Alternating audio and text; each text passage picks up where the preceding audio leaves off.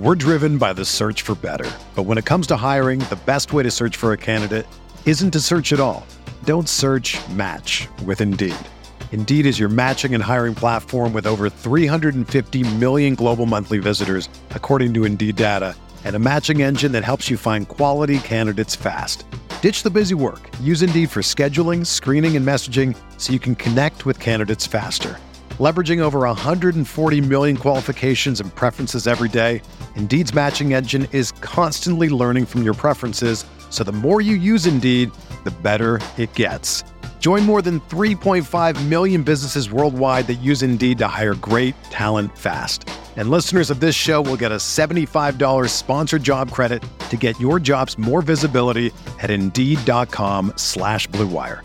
Just go to Indeed.com/Blue Wire right now and support our show by saying that you heard about Indeed on this podcast. That's Indeed.com/Blue Wire.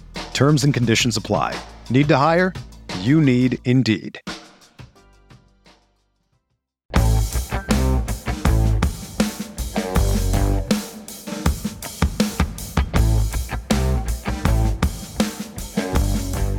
Breaking down the early free agency moves, and there is a ton. That's what we're talking about today on Stealing Bananas. I'm Ben Gretsch. You can find my newsletter at bengretsch.substack.com. I think I'm going to remove the Twitter from the intro, Sean, because you don't even have a Twitter, and I don't really care about Twitter. I've been copying you. With me, as always, is Sean Siegel. You can find all of his work at RotoViz. I know he's doing a ton behind the scenes, helping some of the writers as you guys are reacting to everything over there, which is great because I think you just said to me before the show, you haven't read any of your own stuff, but people should definitely go check all those pieces out. They're Sean Siegel approved if you need that. Sean, how are you doing? Good. Michael Hitchcock's been doing a fantastic job on our free agent reactions. Blair, obviously, always in there. As you mentioned, I'm working behind the scenes. We are drawing the line on a few things. It always depends on kind of where you want to go, but people are not going to subscribe to RotoViz because of the Zay Jones signs a ludicrous contract article. We'll talk about that on shows. But it was funny. Always funny. Well, Derek Carr gets all this criticism, but if you want to go rehab your career and then sign a ludicrous contract somewhere else, go play for the Raiders for a year, and then some other team will give you $20 million. This is the point where RotoViz needs the comedy writer. I know, our buddy Pete Overzet, who's maybe a little too serious these days to do it, could have wrote a really good RotoViz write-up on the Zay Jones signing. Or even I remember Josh Klein years ago, who's now a beat reporter, I think, for Carolina, but he used to write some really funny stuff for RotoViz back in the day. You need a comedy writer for that one. We need to get Solis out there writing the there you go. Report. Where's he at? Where's he at? We'll contact John, get him on some of those moves. But then, it's been a fun day as always here with the first wave of free agent signings. I like to mention that it looks like the Chiefs are in on all of the slowest, most broken down wide receivers in the NFL. So if there's someone else you can add to the Allen Robinson, Jarvis Landry, Juju Smith-Schuster discussion, I'm sure the Chiefs are in on that player as well. But what's standing out to you in this first wave? I know that today we had J.D. McKissic, who has been, I don't want to say a little bit of a thorn in your side, but McKissic, Antonio Gibson, some of those conversations we've discussed before. And then just when Devin Singletary looks like he might have a pretty big role, the Bills make this somewhat strange decision to sign McKissic. I've got some thoughts on this, Ben, but I do want to throw it over to you and see what your initial reaction was on hearing this news. This is a little bit more of a low impact signing, I think, for the player involved, but the repercussions for other much more important players could be significant. Yeah. First, I'll say that if anyone hasn't had the chance yet to listen to RotoViz Overtime this week, I know you guys already had a discussion about some of the initial wave of players. Definitely go check in there if we don't touch on anybody that you're looking for our reactions on. I know, Sean, you and Colm had a great discussion about that already. So we're going to hit on, there's just so much to talk about. We're going to hit on various things, but I'm going to kind of let you steer the ship in terms of trying to hit on some stuff that maybe you guys didn't hit on as much over there. And the McKissic note is a really interesting one. I mean, the thorn in the side thing, obviously the routes and Antonio Gibson and the way I'm looking at high value touches and all of these things has been a big talking point in stealing signals over the last couple of years. My read initially in terms of the impact on Gibson was that I'm probably not going to want to draft him actually, because he's been good. And I think the ceiling is still incredibly high, but I immediately saw a lot of optimism that he's going to have like a top 5 season. And so we'll see where he settles in. But based on what he's done over these first couple of years, I have a hard time with him as like a first round running back, and especially with a guy like Jarrett Patterson behind him and the potential that they go and draft someone else to take on some of that JD McKissic role. We don't know for sure right now that Antonio Gibson, but I mean, obviously by the heavy drafting season, we'll have that information. I think he can handle the 3-down workload, but he has had some bumps and bruises, and he wasn't a workhorse in college. And that's something that we definitely look at and value, is that guys that are able to handle massive workloads in college tend to actually be able to handle them at the pro level. It's not like a bad thing that they had so many touches in college. It's actually a skill that they've displayed. Gibson has not really necessarily displayed that skill, that ability to stay healthy and highly efficient over the course of a season. He's been really good the last 2 years. I do like him a lot, but I'm concerned that the market's going to get higher than where I'm going to want to go on him. And then on the Bills side, I mean, I think you put it well. I've been interested that I feel like the only thing I've heard is that it was a great signing for the Bills. And I think a lot of people are saying that from the real world perspective, that the Bills are, this team that might be the next great AFC team. They obviously fell short a little bit in that really amazing playoff game against the Chiefs this past year. What does McKissic add to their offense? He's a great pass blocker. He's, a good in the passing game. The way that they want to run their offense, where Josh Allen is a big part of their rushing attack. They're so pass heavy, and then him, extending plays and potentially scrambling is a lot of what they do in terms of rushing yardage. To have a back like McKissic there, it makes sense, right? I mean, and so I think that's where a lot of those discussions are coming from. But I'm sort of with you in terms of the fantasy thing, where it's somewhat interesting. I don't think I'll be heavy on McKissic. He's obviously drawn a ton of his value over the last few years on receptions. And what we know about the Bills is that they haven't had a ton of running back receptions over the last couple of years because, as I always talk about, a lot of that is dependent on the offense and the quarterback specifically. And Allen is not a quarterback that is spending a lot of time checking down. He's capable of that, if that's the way you want to put it. Certainly McKissic can have solid reception numbers, but because he's not going to add a lot of additional value, because Allen's still going to be a presence in the rushing touchdown equation, and because Singletary and these guys are there as well to probably be the next presence in the rushing touchdown equation, and McKissic's probably a little bit further down, he's not going to probably be a high touchdown guy. It is the receptions for McKissic to have value in PPR leagues, and he's not going to be a 60 catch guy. Maybe he's vaguely interesting at 35 catches or 40 catches. But I don't want a pass catching back that doesn't, in my mind, have 60 catch upside. And he probably, in addition, won't, because Singletary is a reasonable enough receiver. I mean, he hasn't been great necessarily these last few years as a receiver, but it's interesting. I mean, it's an interesting fit. I agree with you in terms of what that means for Singletary. That's the player I think you're alluding to when you're saying that the ramifications it has on other guys, because now the fact that Singletary could potentially get his own receptions into this 35, 40 catch range, which would be positive for him with his, ability to be somewhat explosive as a runner, which you've been very high on. That's lower now. He's probably not going to be a 35 or 40 catch back. And then it goes back to, well, how many carries is he going to get? Are they going to, they're not a run first offense by any means. They committed to him down the stretch. You've talked a lot about this over the last few months. It's going to be hard to imagine that they're committing to him to that degree throughout the 2022 season. I'm going to build on those notes a little bit because those are perfect, and try and make the sort of contrarian argument that this signing is actually good news for Singletary and mildly bad news for Antonio Gibson within the context of kind of what we have heard or been scared about for these backs in terms of what the teams would do this offseason. Right. So you mentioned the way these different teams have used their passing offenses.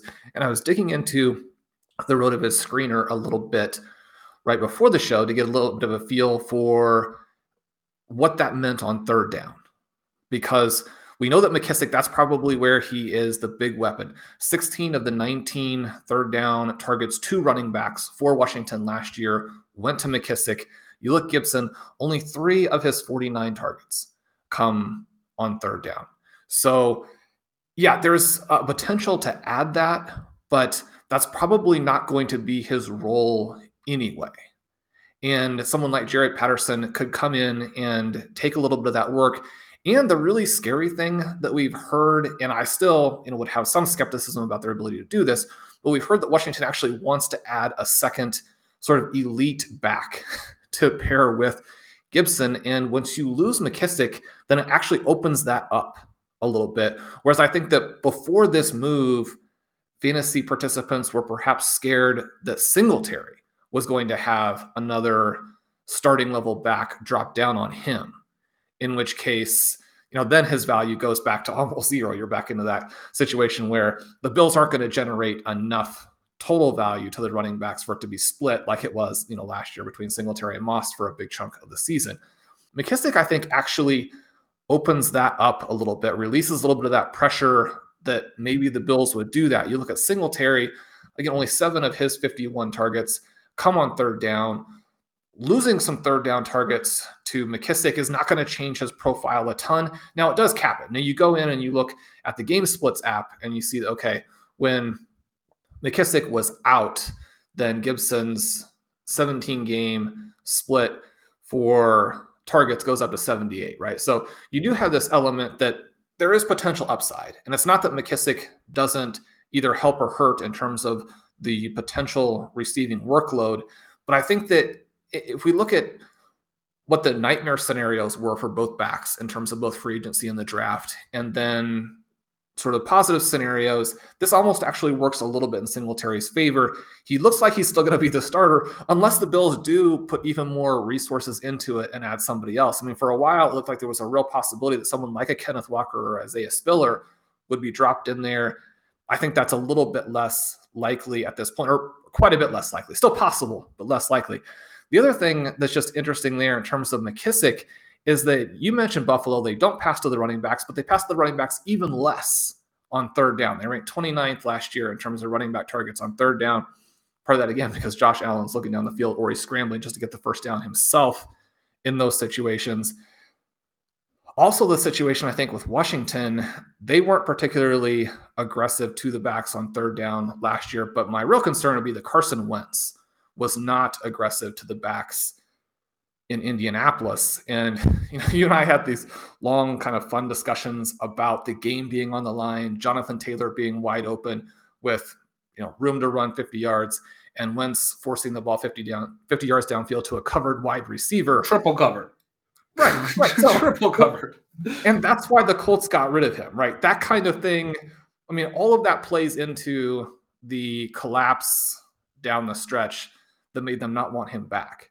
And so, I mean, you look at Jonathan Taylor, you look at Hines, they've got 2 of the better receiving backs. And especially with Hines, I mean, his numbers, again, just not utilized on third down last season the way you would expect a back of his strengths to be. I would be worried that Washington is not going to have this big third down dump off to the running back profile. Now, we know that sometimes when you get deep into the splits, you can become overconfident in how teams are going to play. How these things actually transpire in the following season can be different. But I think it is interesting to sort of look at these teams, plot out how we think that they're going to use their players next season. And I guess now I would be worried that Washington actually might make some type of significant commitment. The other thing is just I do like this for Jaret Patterson. He and Benjamin are 2 of the sleeper backs that Blair and I were drafting in the very final rounds early on. At some point, they're probably going to be hit with moves that take them out of the equation. But early free agency has been good for both of them. Yeah, both of them look great. My thought on Eno, I agree with everything you just said. The Wentz thing, when you layer that in, is just another reason to be a little bit concerned of Gibson for sure, because I completely agree with that. I think that carries water. You're not going to find us very frequently talking about throwing to running backs over trying to get the ball vertical. And yet we did spend a ton of time on that with Carson Wentz because He's like was so glued, and players can evolve and things like that. But I did not think the Wentz signing was going to be great for Washington's backs for all the reasons you said. The Eno thing is really interesting because we talked about it on the show. I want to toot our horn a little bit. We talked about how both Connor and Edmonds were going to rise probably, but specifically that Connor looked like he should be like a 4th round pick, and he's been going in these early drafts in the 10th round. Not that we would be targeting him there, but there's no reason he shouldn't be relative to the backs that were in that range. And we specifically talked about this idea that Edmonds, coming off a year where he got banged up and is a little bit smaller, was more likely probably to be the one that goes, and Connor's the one they're more likely to prioritize retaining because he stayed healthy, and when he had to take on the receiving stuff, he did that well too, and teams, that matters to teams. And so that's the decision they made, and we'll see Connor rise, and we'll probably also see Edmonds rise as he gets a really nice landing spot in Miami. I still think they're going to pair him with somebody, one of these rookies potentially, like you were just talking about, and if not, that maybe even that means Myles Gaskin has a little bit of life, which probably he shouldn't necessarily. He was not very good last year, but I don't think we're going to see workhorse Chase Edmonds personally based on that contract. It's a decent free agent contract, but nothing, out of this world. The question for Eno, as far as I'm concerned, is yes, now he's in this number 2 job and he's backing up Connor, who not necessarily the picture of health, could get banged up himself. And Eno, we know to be somebody that we would just love to see in a larger role. But do you have concerns about the fact that until Jonathan Ward got hurt, Benjamin was like the 4th running back last year? I've seen some people that are closer to the team reference that maybe Ward will be their backup now. And then as you alluded to, the possibility that they draft a 4th round running back. I mean, I'm not sure that they are anywhere near where we are in the fantasy community. And there's a lot of people that have bought into this Eno love over the last couple of years that you have been, and Blair certainly with his work on running backs, and you can get all of Blair's additional work on running backs in the rookie guide. But you guys have been championing for years now since he came up, and he was good when he played last year. I think he deserves this opportunity. But my concern is that the fantasy community thinks it's more likely that he's their handcuff than he actually is their handcuff, and that might carry into August, and then we find out in season, even if when Connor goes down, we might still be thinking it's Eno, and this might be one of those situations where it's like, oh, great, Eno's not the one that's getting the opportunity. Yeah, that's always a risk. I guess I'm excited because you go in and look, and I don't think there's actually anything to this, but if you pull up the Advanced Stat Explorer and you find out that in the very limited workload, he did actually lead the team in yards after contact, which a lot of people place a lot of emphasis on that stat. I think that he's a good player. We talk all the time about how his resume and Clyde Edwards-Helaire's resume were exactly the same. And if anything, the fact that Benjamin was a factor earlier in college was a point in his favor. Obviously, they get drafted into wildly different situations and at wildly different draft prices, which then prejudices everything that happens, because we know the opportunity that CEH has been given and will likely still be given easily trumps anything that Benjamin is going to do in terms of trying to win that job for himself. But I do like him. We saw him get to the 2nd level. I think that what you have to dream on is that the Cardinals are going to understand they can't make Connor a 20 expected points per game back. He has to be in that sort of 15 range, and even 15 would be very exciting for him from a fantasy perspective, especially if they continue to be an explosive offense, because you can outperform that by a couple of points, and then you're in that 17 to 18 point per game range. I mean, that's a big score for a runner. But we know what they did last year, especially at the beginning when they had Chase Edmonds as the starter, that Edmonds was the early down explosive back. He was the 3rd down back. James Conner was the goal line back, right? He's going to be more than that now with this new contract. We know that he's going to be at the receiver, but there are going to be touches, these low value touches that another back is going to get. And those low value touches are not going to win from a fantasy perspective right away. But if the back plays well enough and then Connor gets hurt, and Connor has been very good, but just like so many backs who are asked to do these things, they get you hurt. If you're a running back at the NFL level, he struggled to stay healthy. And so if Benjamin can flash in that role, I think he can emerge to be a big impact player. You mentioned a rookie. I think that they'll have that. The rookie might eventually beat him out, but we do see that with these day 3 backs, even when they're good, that can take some time. I mean, Benjamin would potentially have the opportunity to win a real role before the rookie is ready. So we're talking about sort of an open competition for the number 2 role potentially. And if it is that we like the talent in Eno Benjamin, which a lot of people don't want to factor in talent when it comes to running backs. This is one of the ways that in my time playing fantasy with you that you have, and I've always found it to be very, very successful, that you're very good at this. And so I think that's great. I think that's a great way of framing all of that. And particularly the other side of it is that when you're thinking about this talent element, which back of the group not only necessarily is most likely to win out that role, that number 2 role, because they're better in those limited opportunities like you talked about. You're talking about this sort of standalone value for a second back that could be there. It's interesting to see if that'll happen because they did use Connor very heavily when Edmonds went down last year. So I'm not even necessarily fully on the same page with you on that. But if that were to happen, I think I'm with you that those opportunities are the ones where that number 2 competition would be won. And presumably Eno is the front runner, and also the secondary part of it with him being good is he's the one that we would want to win it because he's the one that would presumably have the most upside as well based on his background and his profile and the things that we believe about him as a talent. So yeah, no, I think that's a really optimistic thing. The way I've been thinking about it is I like him still in the late rounds where everything's flat. If he starts to rise into this like prime 0 RB range or like the 12th round, if he gets to be like a trendy 11th, 12th round pick, I don't know that I'm chasing him there. Exactly. And I think that when you're talking about 10, 11, 12th round picks, you have to be very confident that those guys are the clear backup or they have a clear pass catching role, because you're going to get some more options late among players who really are in a fight for the 2, 3, 4 roles on their team. They need to be the picks in the last couple of rounds, as opposed to getting so caught up in one player that player rises up into a range where, the odds just aren't in your favor at that point.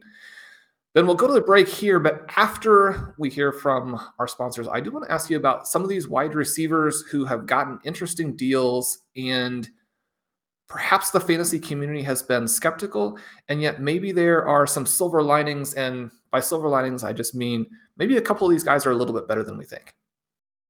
Hey RotoViz fans, this is Dave Cabin from the RotoViz Fantasy Football Podcast, taking a minute to let you know that as a loyal RotoViz listener, you can get 10% off a 1-year subscription when you use the promo code RVRadio2022 at checkout. It gives you full access to all of our content and tools, and again, that's RVRadio2022 at checkout for 10% off a 1-year RotoViz subscription. Enjoy the podcast. We're driven by the search for better. But when it comes to hiring, the best way to search for a candidate isn't to search at all. Don't search, match with Indeed. Indeed is your matching and hiring platform with over 350 million global monthly visitors, according to Indeed data, and a matching engine that helps you find quality candidates fast. Ditch the busy work. Use Indeed for scheduling, screening, and messaging so you can connect with candidates faster. Leveraging over 140 million qualifications and preferences every day, Indeed's matching engine is constantly learning from your preferences, so the more you use Indeed, the better it gets. Join more than 3.5 million businesses worldwide that use Indeed to hire great talent fast. And listeners of this show will get a $75 sponsored job credit to get your jobs more visibility at Indeed.com/Blue Wire. Just go to Indeed.com/Blue Wire right now and support our show by saying that you heard about Indeed on this podcast. That's Indeed.com/Blue Wire. Terms and conditions apply. Need to hire? You need Indeed. Another day is here, and you're ready for it. What to wear? Check. Breakfast, lunch, and dinner? Check. Planning for what's next and how to save for it? That's where Bank of America can help. For your financial to-dos, Bank of America has experts ready to help get you closer to your goals. Get started at one of our local financial centers or 24/7 in our mobile banking app. Find a location near you at bankofamerica.com/talktous. What would you like the power to do? Mobile banking requires downloading the app and is only available for select devices. Message and data rates may apply. Bank of America N.A., member FDIC. So Ben, one of the names that signed today is your favorite player in Russell Gage, who you are on record as saying is just a guy. He's now going to be there in Tampa Bay and perhaps have an opportunity before Chris Godwin gets back. maybe the two exciting players who have signed, and they've signed for radically different contracts because one, maybe DJ Chark, despite not having nearly as big of a bank account as Christian Kirk, is the winner because he's leaving Jacksonville and Kirk is heading there. But both those guys signed to meaningful deals, both players that the fantasy community has loved at times. One of the things that I thought was interesting in going back and looking at these two players is just how terrible the quarterback play has been for them at some key moments, right? Christian Kirk plays with Josh Rosen as a rookie in his second year, where he actually was better than people realized, but missed some games. And so doesn't have the total 16-game season that would have perhaps made people think about him a little bit differently. That season was with Kyler Murray, who did not play well as a passer as a rookie. DJ Chark, his big breakout season in 2019 actually comes with Gardner Minshew, right? And so we know who he's played with. It has not been starting caliber NFL quarterbacks. Between Chark, Kirk, Russell Gage, where are you going here in terms of thinking about these guys? What's the most relevant and interesting? Yeah, it's a super fun kind of discussion because one of the things that I'm seeing a lot of is, these guys aren't going to do anything because free agent wide receivers don't. One of the things we're always going to talk about on this show is that, there's always new trends and everything's relative to price. I think the market is very caught up on this idea that free agent receivers are not going to necessarily make a huge impact. And I don't expect any of these guys, especially with the teams that they landed on. In Gage's case, because there's a lot of competition. In the other cases, because the quarterback play or the offense or whatever, I don't expect people are going to go crazy for these guys in drafts. And so, yeah, we know that the long-term trends are typically that free agent receivers don't just smash right away, but at what point do you take the risk based on, and so we can have that discussion and we're willing to have that discussion. I'm certainly willing to think through it that way. Sort of counter to what I would say I've seen a lot on Twitter and stuff where it's just oh yeah, these guys are dust because they're going to horrible. And it's everyone's saying that. That's what the market's going to do. That's what that's what ADP is going to reflect.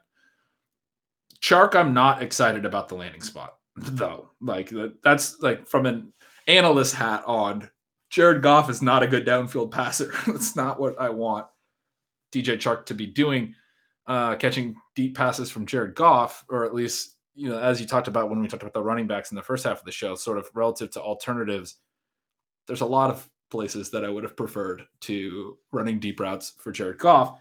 However, a couple of the downfield options for the Lions last year weren't terrible. Josh Reynolds had his spurts. They have available targets, and Chark can catch some passes in the shallower range. There's certainly this potential for him to start earning more targets in the shallower range now that he's on a new deal on a new team.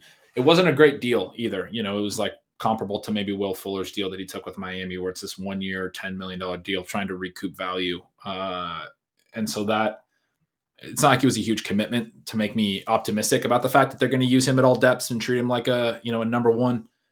Obviously they do have Amon-Ra St. Brown, they have TJ Hawkinson, they have DeAndre Swift. Amon-Ra is going to be a guy, it seems, that's going to earn a lot of targets. He did really well in targets per out run last year, but complementary certainly to DJ Chark, as he's going to be more underneath and Chark's going to be more vertical. But that also makes it more challenging, I think, for Chark to see a lot of targets inside the 0 to 10 yard range. I'm a little concerned he's going to be sort of a wind sprinter that doesn't see a strong target share. He's good though; he can earn those, but then it's a question of efficiency as well. And then can Jared Goff get him the football when he does earn those, when he wins those downfield routes? Is Jared Goff even going to pull that trigger, or is he just going to check down? So not really optimistic about Chark, because my answer to a lot of those things is not as often as we would like for Chark to be good. The Kirk one is interesting because I think he's a good fit for what Lawrence did well last year out of the slot. And he obviously, as a slot receiver, this has been discussed a lot, I should say, but was playing outside a lot in his first couple of years, moved to the slot last year with Fitzgerald retiring, did a lot better. But he's also, as a slot receiver, he's a guy who's able to get vertical a little bit too. He's showed that when he's played on the outside as well. Lawrence really liked his slot guys last year. We saw Jamal Agnew have stretches, and Dan Arnold was playing as a stand-up slot tight end a lot and getting solid target share. So if Kirk is in that slot role, which they're now talking about potentially trading Visca, I mean, I think that's sort of where we're headed, is Kirk is going to be sort of their slot plus that can get downfield a little bit. If Lawrence develops at all, I mean, I think that's a good fit. Like, I think he can have a pretty solid stretch there. I don't think he's amazing or anything, but I also don't think the market's going to think he's amazing. So I'm open to drafting him.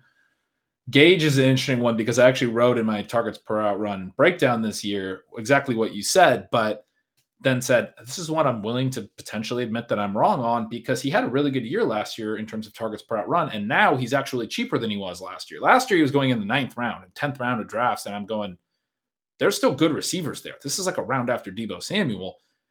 He's just a guy at that price. Now he's going later because he got hurt last year. You just talked about this with Kirk. I mean, people miss stuff, but he actually had improvements last year as a target earner. He jumped all the way up into the mid 20s in terms of targets per out run. Hadn't, I think, been over 20 in any season yet. So it was a pretty substantial jump for him. Part of what I talked about in the targets per out run article when we were looking at Gage is that he didn't have much competition. Obviously, Ridley wasn't there. Pitts is a rookie, played as well as we would hope for a turning 21-year-old rookie, but not somebody that was going to command massive target share, and that basically had no one else. I mean, the worst receiving core in the league probably outside of that. And so Gage became sort of Matt Ryan's go-to guy.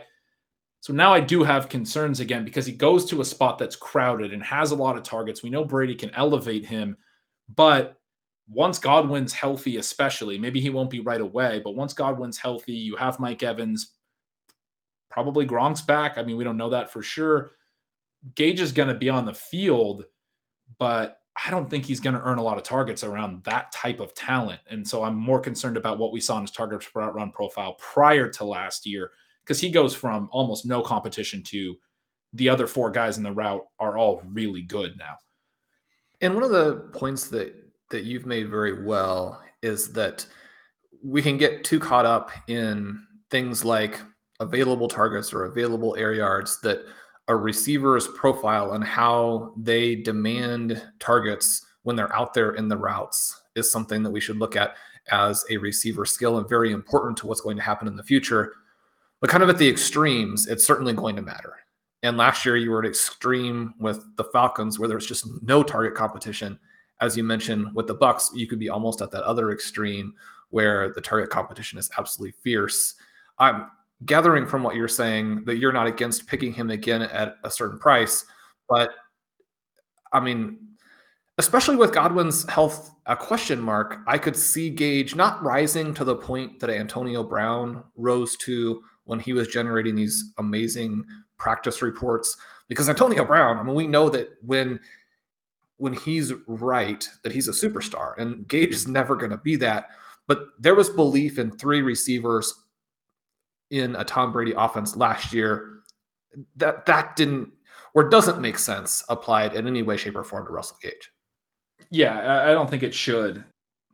Yeah, when you look at the other players, like I think DJ Chark was a good play, a good signing for Amon-Ra St. Brown's value. And I think because of the way they sort of complement each other. And I think Russell Gage was a good signing for Mike Evans and Chris Godwin, who did have this issue where when Antonio Brown was in on routes, which wasn't every play, his route share as a percentage of dropbacks was not high, or not full time, at least, it was in the 60% range usually. But when he was in routes, he actually had the highest targets per out run of any of them for the last couple of years. When he was actually playing with the Bucs, this guy was earning targets per route at a greater rate than Evans or Godwin or Gronk. So adding Gage to potentially be that new player, in my mind, is just clearly good for Godwin and Evans, especially now, obviously, Brady's back. Like, those guys will have more room now to actually be what they were with Jameis and stuff before Brady ever came along and things got even more crowded and they added Gronk and all of these things. Gage, like you said, he's in a great offense, and there's going to be some residual effects from the fact that they're going to pass more, they're going to pass efficiency and all of those things, pass efficiently. But it's funny because, like I said, I kind of flipped and said I'm willing to be wrong on Russell Gage, but now I'm creeping back into my mind that I am concerned that he is just a guy. And last year was a season where he was just getting all these targets. I don't mind just a guy that has shown some target earning flashes in a crowded offense, because injuries could create opportunity for him and all sorts of things like that. at a certain price, like you said. But I'm hopeful, I guess, if I wanted to draft Gage, that he's sitting in the 15th round and, at least 13th round or something, and not rising into this like 9-10 range where he was a couple seasons ago. It's interesting for me on Chark, and I want to run one possibility by you here. Last year, we were a little bit surprised that Juju and Will Fuller were not able to get better contracts, and then they both got hurt and essentially did nothing. So at least from that perspective, the market seemed to be right on them. I'm a little bit surprised within the context of some of these other deals that Chark wasn't able to do a little bit better, if in fact he wanted to do better. And, you have this prove it deal, but as you mentioned, a prove it deal with Jared Goff as your QB is maybe the opposite of what you're really looking for there, potentially be harder. You had mentioned, obviously he's a vertical receiver. I come into all of this biased because I still have a lot of Chark in Dynasty. Love what he did in 2019. Love his athleticism. In the article we put together today, I posted info from our Workout Explorer kind of showing just how athletic he is. Over the last 3 years, obviously he's missed some time, but on a per game basis, he's 9th in terms of air yards, right? So his air yard average, very high. It's only the real vertical and, superstar types of players who are above him in that. But sometimes that can be a little bit of a bad thing. I mean, he basically didn't catch any of his passes last year because they were so far down the field and the quarterback wasn't particularly good. Looking at his 2019 profile, it was much more in that Stephon Diggs-ish kind of element of once he moved to the Bills, where you're getting used more all over the field. And one of the things we talked about a lot with his emergence through free agency, and one of the things we were looking for some of our breakout guys last year, was this idea of players who might actually be used in a more well-rounded way by their teams in a subsequent season. That maybe for whatever reason, a play caller or a team pigeonholed a guy a little bit too much, even if they do something really well, that you don't want them to only do that, both for overall volume perspective and just, to make sure that their team has to defend them in more than just one way. Any possibility, especially like you mentioned with Jared Goff, probably not be the greatest deep passer, that with this contract, with 1 year, they want to make this jump. They don't have a lot of other options. Now, I would think that for both St. Brown and for Chark, your concern is they're probably going to still try and add one more player. They're going to try to build this out and then at some point bring in the next young QB, have a good situation in place, and then the Lions can be very dynamic. If they had some plan in place to add another receiver to this team, I mean, you mentioned the guys they already have, Hockenson, Swift, St. Brown, Chark, if he's healthy. I mean, this could be a dynamic offense if they got some quarterback play. Yeah, and the quarterback play is a big part of it. I mean, I think you said that incredibly well. I was kind of alluding to that a little bit earlier, but you just said it exactly the way that I would think about it, that there's certainly some optimism for Chark that he could get that usage. But as I sort of alluded to next with the contract, I mean, one of the big reasons I was so optimistic about Diggs was that the Bills, number one, not even before trading for him, were trying to trade for Antonio Brown. Everyone remembers that. And they had the several hour period where Antonio Brown was going to be a Bill. It had been announced. And then he basically was like, I'm going to retire. And the deal kind of fell through, or the agreement was in place or whatever. And it fell through because he was not going to be willing to play for the Bills. The next offseason, then they go out, they get Diggs, and they trade a first and a third and a fifth, I think, or there was a pick swap in there as well. But they went out and they paid to get Stephon Diggs. And so in my mind, it was very clear they wanted that alpha receiver. They were trying to get it with Antonio Brown, then they went and got it with Diggs. DJ Chark's a 1 year, $10 million flyer that they took in free agency. I mean, I think that's a massive difference in terms of how we can be optimistic about how the player or the team views the player. And to your point, this is now a prove it deal. And I think it's insane that DJ Chark or his agents or whoever allowed this to happen with the Lions. I mean, I'm sure he could have got 1 year, $8 million somewhere else. I mean, what was that? That almost to me reflects that they must have not had much of a market, because he needs to recoup his value. And no, they're not idiots. They know that going and playing with Jared Goff and playing with the Lions is probably not the best place. I mean, maybe they think that there's vacated targets and they're thinking in those kinds of terms, but it's probably not the best place for him to have a really highly efficient, great season. You'd probably want to be attached to a better quarterback. So that almost speaks poorly of like what was available to him. And yeah, the way that I would put it is I think he would need to add quite a bit of intermediate and shorter range volume, because I don't expect him to be very efficient on the downfield stuff or even get a lot of targets downfield, because Goff doesn't do that enough. And it's hard for me to see him add a lot of that on this roster when you have Amon-Ra St. Brown and you have Hawkinson and Swift. I mean, those are guys that Goff played with last year as well. We still have the element where like he hasn't played with Chark yet. Whatever the reason for receivers changing teams, not necessarily doing well. Certainly part of it's probably quarterback familiarity. Goff's coming back next year with guys that he played well with last year and hit Amon-Ra St. Brown a lot and has hit Hawkinson some. We would have liked to see a little bit more of, and has checked down to Swift and understands where he's going to be at the field and what his skill set is. I don't see a scenario where DJ Chark comes in and suddenly has a really solid short to intermediate range for a deep threat, obviously. I mean, but you need to be able to add that.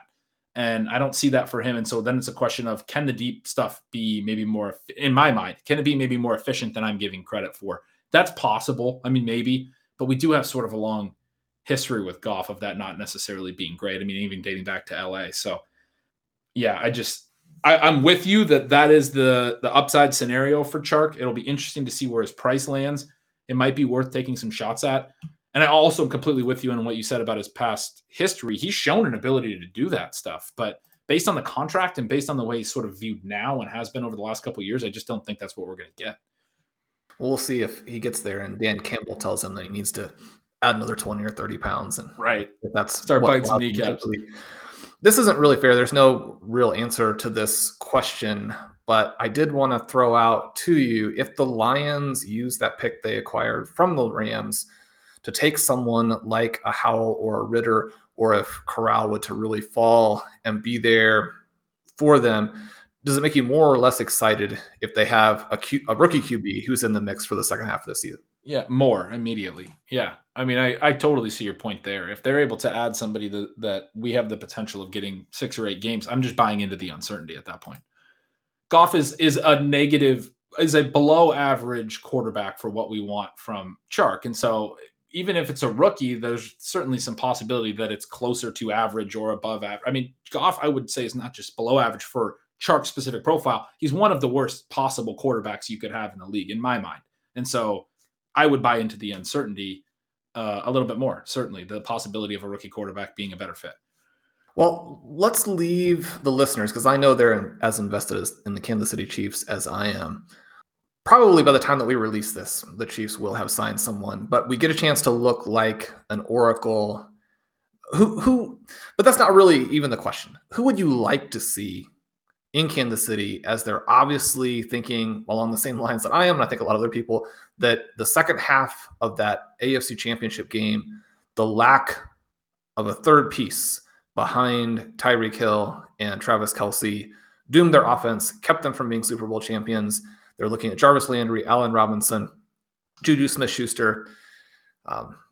Any chance that like Will Fuller will get in the mix there? What would you like to see them do? Fuller would be sweet. I mean, we know that they have the too high safety problem, and we know that Mecole has been not necessarily that reliable second speedster, but they were using Tyreek a little bit more underneath last year and effectively. And so if you add Fuller to be a guy who can consistently do the things that they haven't felt Mecole can consistently do enough to play him enough, stretch the field and allow Tyreek to operate at all depths, like we were just talking about with Chark, feels sweet. I mean, it keeps him in the too deep situation. Mahomes to Fuller would be scary enough, right? You'd have to still respect that, or else Fuller could just smash. If you're not respecting it, that's probably the best fit. I mean, he's the best player of that group at this point, probably. I think somebody like Juju or Landry would be more interesting. I've given a little bit of optimism about Allen Robinson.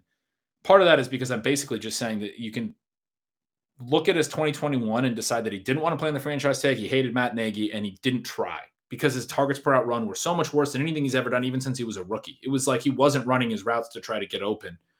But then what I want from him, because I am also still concerned that he's lost a step athletically, is that he lands on a team. Like if he were to land on the Lions, I mean, maybe he just out targets Amon-Ra St. Brown. I can make that case, or I can think about that in my head at least. you might disagree in the relative values of DJ Chark and Allen Robinson, but I want him to land somewhere where I feel like he has the potential to get his targets per out run back up to where it was in his best years in Chicago and be the number one receiver on a team. He's not going to be that in Kansas City. And then I don't want to buy into him being efficient because I am concerned that he's just not good anymore. That's part of the potential outcomes with Allen Robinson. So I don't like him as a fit at all. Landry, Juju, because like you were saying with Chark, like I have him on more dynasty teams than I care to admit. And I would like to see him get into a situation where he can be a little bit more efficient working off somebody else. I mean, it's come to that. I know when Antonio Brown left, I was saying I felt like he could be fine even without Antonio Brown, but that was the concern that he couldn't. I mean, Deontay Johnson turned into a similar type of target hog, and Juju still couldn't operate off of Deontay. It's hard to explain what's happened with Juju the last few years, but I think putting him in an offense like Kansas City that's going to be more or less efficient when defenses try to take away Tyreek and Kelsey, it would be a good spot for him to potentially get a little bit more efficient, hopefully run some more downfield routes. That's what we want to see out of him. He's been, an underneath guy for the Steelers the last couple of years when he's been healthy. Landry has still been a really good target earner as well. So he'd be the kind of guy that could come in, I think, again, efficient offense, earn enough volume even alongside those good players. I'd feel confident in that. It's sort of similar to what I was saying about Allen Robinson, but I don't know. With Landry, it's more, I don't think you're making the bet on some kind of crazy ceiling. It's like more of a floor play in my mind with Landry, where like I feel like he'd get plenty of targets. He'd be like a Tyler Boyd pick. We've always kind of tied them together, or I have in my mind, as similar players, target earning slot guys. I think he could still do that and do that well with the Chiefs. I mean, they're not exciting ads, but I think Juju or Landry would be, and at different points in their career and at different levels of potential upside. And for Juju, it's more about rebound potential. For Landry, it's more about kind of know what you're getting, even though he's a vet and probably isn't going to be any more than that at this stage. Those two guys, I think, fit in nicely and would do well and would earn enough volume to be a consistent third guy, and then benefit from the efficiency of the offense and the touchdown potential and all of those things. I agree completely. I would really enjoy seeing Juju in Kansas City because he's the one who seems like he has the upside. There's still a chance that his career might take a second U-turn and really blow up. I think maybe the best fit, and maybe the fit that looks like it's most likely to take place, would be Landry, in that he's someone where the first half of 2020 was definitely not anywhere close to 100% coming off of the injury. He plays through that. In the second half of 2020, he really comes on. And then in 2021, the quarterback play with Baker Mayfield having the arm injury was just so poor that it's really difficult to decide how much of Landry's situation is him and no longer being a star, no longer being the kind of guy who really justified the contract that he had, which is obviously why the Browns released him, and how much is just quarterback play. He's always been criticized for not being the downfield guy, but with the Chiefs, I mean, what they need is someone to take those 7 and 8 yard chunks over and over and over, especially as they haven't really succeeded in bringing Clyde Edwards-Helaire along as a receiver to take those sort of short passing plays to the running back. If they don't have that, then Landry could just be such a machine underneath, allow them, I think, to use Tyreek Hill a little bit more vertically again and be able to attack at all those levels. We saw Kansas City really adjust well at midseason to what defenses were doing to them. Very explosive then down the stretch, right up until the second half of the AFC Championship game. I think Landry would alleviate a lot of those injuries and, like you said, be able to draw targets in that passing game, give them the final piece. So some different ways they could go there. Statistically, people want to think that Landry's done, but I'll just add, like, his targets per out run have always been really good. And that's helped offset the fact that he's a low ADOT guy who doesn't necessarily rack up a ton of yards per target or any of those types of, yards per reception efficiency metrics. But this past year was actually his highest targets per out run of any year with the Browns. And the year before was his second highest. I mean, it's actually ticked back up since his first couple of years in Cleveland. There are a couple of, his highest numbers other than 2015 and 17 were, I guess, probably his best 2 years in Miami, where he just got absolutely peppered and had above 25% targets per out run. For those of you who have heard me say the numbers enough to kind of know the scale, above 25% is elite. He had a 27.3% of routes he was targeted on that type of season. In his second year, he had 26% in 2017.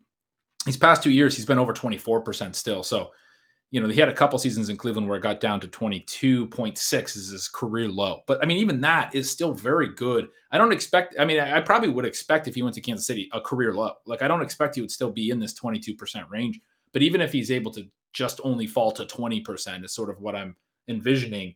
And I think that what we see in his profile statistically suggests that he's still good enough to get open. And so to your point about the quarterback play, I mean, he had poor efficiency, but he's earning targets. So the part that is a huge part of the wide receiver play, that the part that he has a lot of control over, he's been still doing that. Maybe he's lost whatever juice he had, but this guy never was necessarily the juiciest player, as funny as that is, because that's sort of his nickname.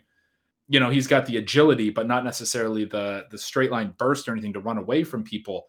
But he's obviously still has the agility is kind of what I'm getting at. He's still earning targets. He's still getting open within the context of an offense. And if he's not the number one, which he was in Cleveland after Odell left, these last, certainly this last half of this past year, and prior to that, he had to be more of the number one. If he's not, I mean, he doesn't have. You're back to the situation where, like, he can just run free, like you said, underneath and just be open all the time and probably rack up quite a few 7-8 catch games. And so, yeah, he'd be really interesting. And no one's going to pay up for Jarvis Landry. We know that. I mean, he'd be a really interesting 6th, 7th receiver to add to your, early receiver strength that you should be having by that point in your builds. And so definitely would be in on him in Kansas City. Well, this has me excited for a near 100% share of Jarvis Landry in 2022. Obviously, he'll probably sign also with the Detroit Lions or something like that. But Ben, this has been a fantastic and fun conversation talking free agents with you. Listeners know this is a great time to sign up for Stealing Signals. There's no bad time. Get out there and get your subscription to the best newsletter in the industry. We are having some free agent content on RotoViz. If you want to get that with a 10% discount, you can use the coupon code RVRadio2022 at checkout. Ben and I would love it if you subscribe to our feed. You'll get the shows when they release. If you do, leave us a rating and review on your favorite podcast app. That helps us with the algorithm. Get in there and refresh it. If you haven't for a while, just that little thing like that does help us. We've enjoyed so much having this hour with you. We'll be back later in the week. Talk to you guys then.